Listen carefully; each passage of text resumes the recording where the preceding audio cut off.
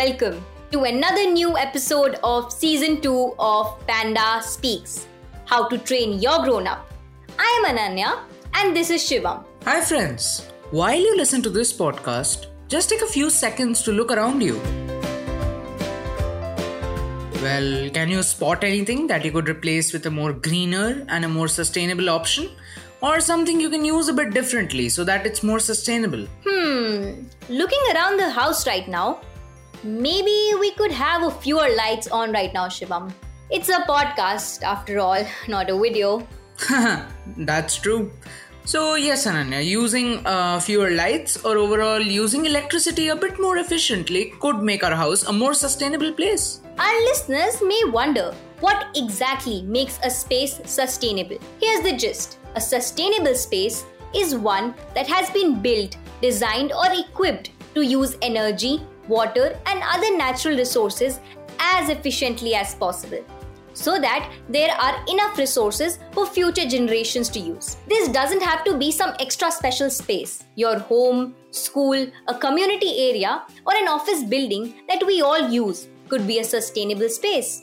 So friends, let's talk about sustainable spaces, particularly on how we can help our grown-ups make decisions that will make our homes, schools and offices more sustainable. Such a critical question. How do we get our grown-ups to make sustainable choices for our spaces? I think we need to explain to our grown-ups that sustainable choices are not only good for the planet and for future generations, but also for their pocket. After all, grown-ups work hard for their money. Haha, yes, my grown-ups remind me this every time I ask for extra pocket money.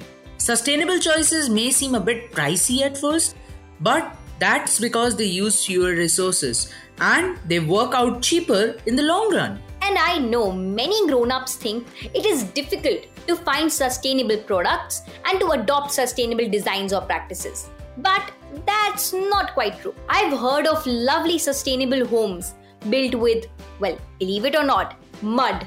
Mud? That's pretty amazing. Putting all this together, I guess it isn't enough to tell grown-ups about sustainable spaces. We need to show them how it's done. I agree, Shivam. But I hope that doesn't have to mean that I have to go build a mud hut to show my grown-ups how to create a sustainable space. Maybe not today. Let's just start by showing our grown-ups some examples instead. Great. So about those homes built of mud. One such house in Bangalore was built by an architect called Chitra Vishwanath and a civil engineer S. Vishwanath. The soil unearthed when digging out the basement of the house was compressed to make blocks. These blocks were used to construct the house. That's so awesome. And that's not all. The house uses solar panels for power, harvests rainwater and reuses grey water. That is, water from wash basins and washing machine to flush the toilet. The house is surrounded by plants and is naturally ventilated. So, they don't need any fans. And so, their water bill is nearly zero during the rainy months. And their electricity bill is minimal. They seem to have thought of everything. Well, let me share another example of such a sustainable house. This is the house of Dr. Arya and Joby Joseph, which is in Kozhikode, Kerala and has floorings, doors, stairs and some furniture made from the wood of old ships. This wood is 25 years old but excellent quality, being seasoned by all that salt water.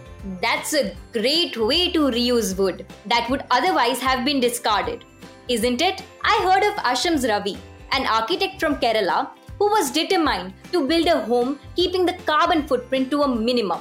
He reused materials from demolished buildings and used bamboo to form the skeleton of the building.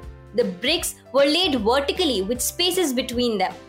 And this keeps the house so cool that Ravi saves on electricity. That's so inspiring. With some careful planning, research, and out-of-the-box thinking, these people have built homes that are sustainable and also beautiful. Yes, how wonderful it must be to live in such homes. I am sure our grown-ups will appreciate these examples too. But let's pause for a second. Not everyone can go about building themselves sustainable homes from scratch. So what else can we do to create sustainable spaces for ourselves? Yes, and I think our listeners and our grown-ups will have this same question. Well, there is a lot we can do. All we need to do is make some changes. Change some things we use and how we use them. I get it. A lot of sustainable homes we spoke about have lowered their electricity bills and don't need air conditioning because of their design. We can convert our homes, schools, community areas, and offices into energy efficient spaces by replacing bulbs with LED or CFL alternatives. That's a great idea, but you don't have to replace them right away. Sustainability also means that you are making do with whatever you have until it lasts. So, when a bulb or tube needs to be replaced, then suggest an LED option can be used. Right, Shivam. And dear listeners, I know we bring this up too often, but it's very important. Switch off lights and fans and unplug appliances when they are not being used. It all affects our electricity consumption. Sometimes grown-ups forget to do this, so remind them. And if they forget it, do it yourself. Another thing that we all can do is make the most out of natural light. Just open the windows or draw the curtains aside. Let the light in instead of turning on a tube light. And I have a handy tip to help reduce your need for air conditioning this summer. Use thicker curtains or drapes to keep out the hot sunlight. It makes a huge difference to the temperature of a room.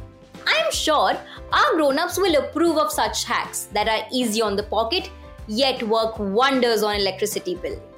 Oh yes, and friends, don't forget to remind your grown-ups to check the Energy Star rating whenever you buy a new appliance.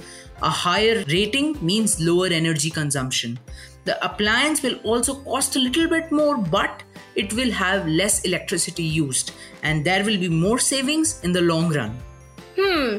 I think it is also important to change some of our habits, like running the washing machine only on a full load saves electricity and water too. Speaking of water, a sustainable space should also be water efficient. For example, switching from showers to bucket baths. By the way, did you know a bucket bath uses only a quarter of the water used during a shower? That's so incredible.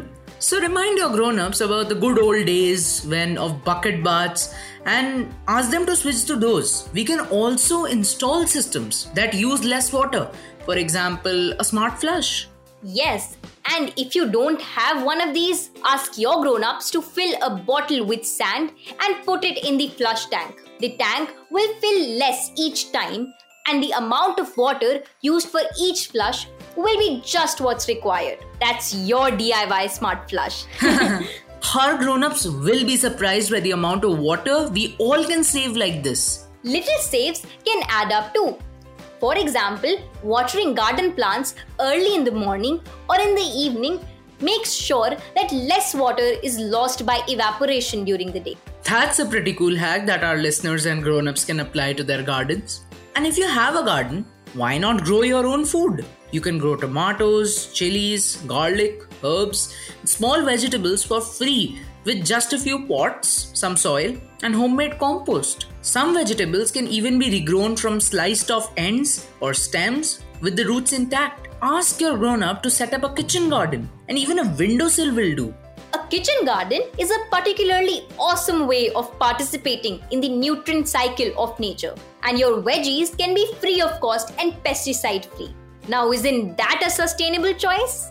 Pesticide-free veggies that are safe to eat and the satisfaction of seeing the fruits of one's labors, literally.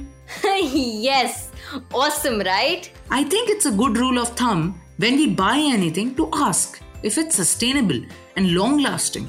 This makes sure that the things we bring into our homes will be made sustainably. We will also be able to consciously choose products made by more sustainable materials such as wood, glass, and metal instead of plastics. Once we train our grown-ups to think this way, we will see how our homes transform into truly sustainable spaces. You are so right, Shivam. And then our grown-ups will take this thinking to their offices and workplaces too. Did you know good habits are contagious? Imagine if a grown-up's workplace is a school. A teacher could inspire their students to live sustainably and transform their spaces into sustainable ones too. And so, the cycle continues. Oh my gosh, Ananya, this is exactly what happened in the Chavara public school in Kerala. This school is now on its way to become a carbon neutral school. It has a bamboo garden, a herbal garden, and an organic vegetable farm. All these initiatives were started by one grown-up who wanted to create a sustainable space where he worked and lived. The school also has a bamboo garden where the children can go for creative inspiration, to relax, and even have fun. It's like a playground for the mind. Sometimes classes are even held there too. Wow, that's amazing, Shivam. Yes, and that's not all. In the school's organic vegetable garden, they practice sustainable agricultural methods such as crop rotation and integrated farming to growing paddy, spinach, tomato, ladyfingers, brinjal, tapioca, and other vegetables. And these vegetables are sold through an eco shop set up within the school campus. How cool is that? Sounds like a wonderful initiative, Shivam. This school runs on solar energy and is on its way to becoming carbon neutral. This means that this school is close to removing as much carbon from the environment through its sustainable initiatives as it produces. I wish other schools would follow this example. Yes, Shivam. We can make this happen by sharing such stories with our grown-ups, our parents, teachers, and the principal of our school for a start. It all starts small. Perhaps with an eco club or a kitchen garden at school. But then, the sky's the limit. Totally, Ananya. If they can do it, so can we. Yes. And if homes and schools can be sustainable, why can't offices? There are many ways in which offices can be converted into sustainable spaces, and our grown-ups can make it happen. Yes, Ananya. And all it takes is for a few people to bring it to the notice of the office managers. A focus on energy efficiency, water efficiency, sustainable materials, and sustainable practices for all. And this will lead to savings for the company and protect the environment too. Some design hacks could benefit an office too. Did you know that trees planted outside the office and indoor plants provide soundproofing? A natural way to block out noise of traffic? I am sure that if our grown-ups know about these initiatives and how effective they are, they will surely put them into practice. It's now our job to tell them why a space needs to be sustainable and then how it can be made into one. Well, I'm gonna make sure to talk to my grown-ups. Will you?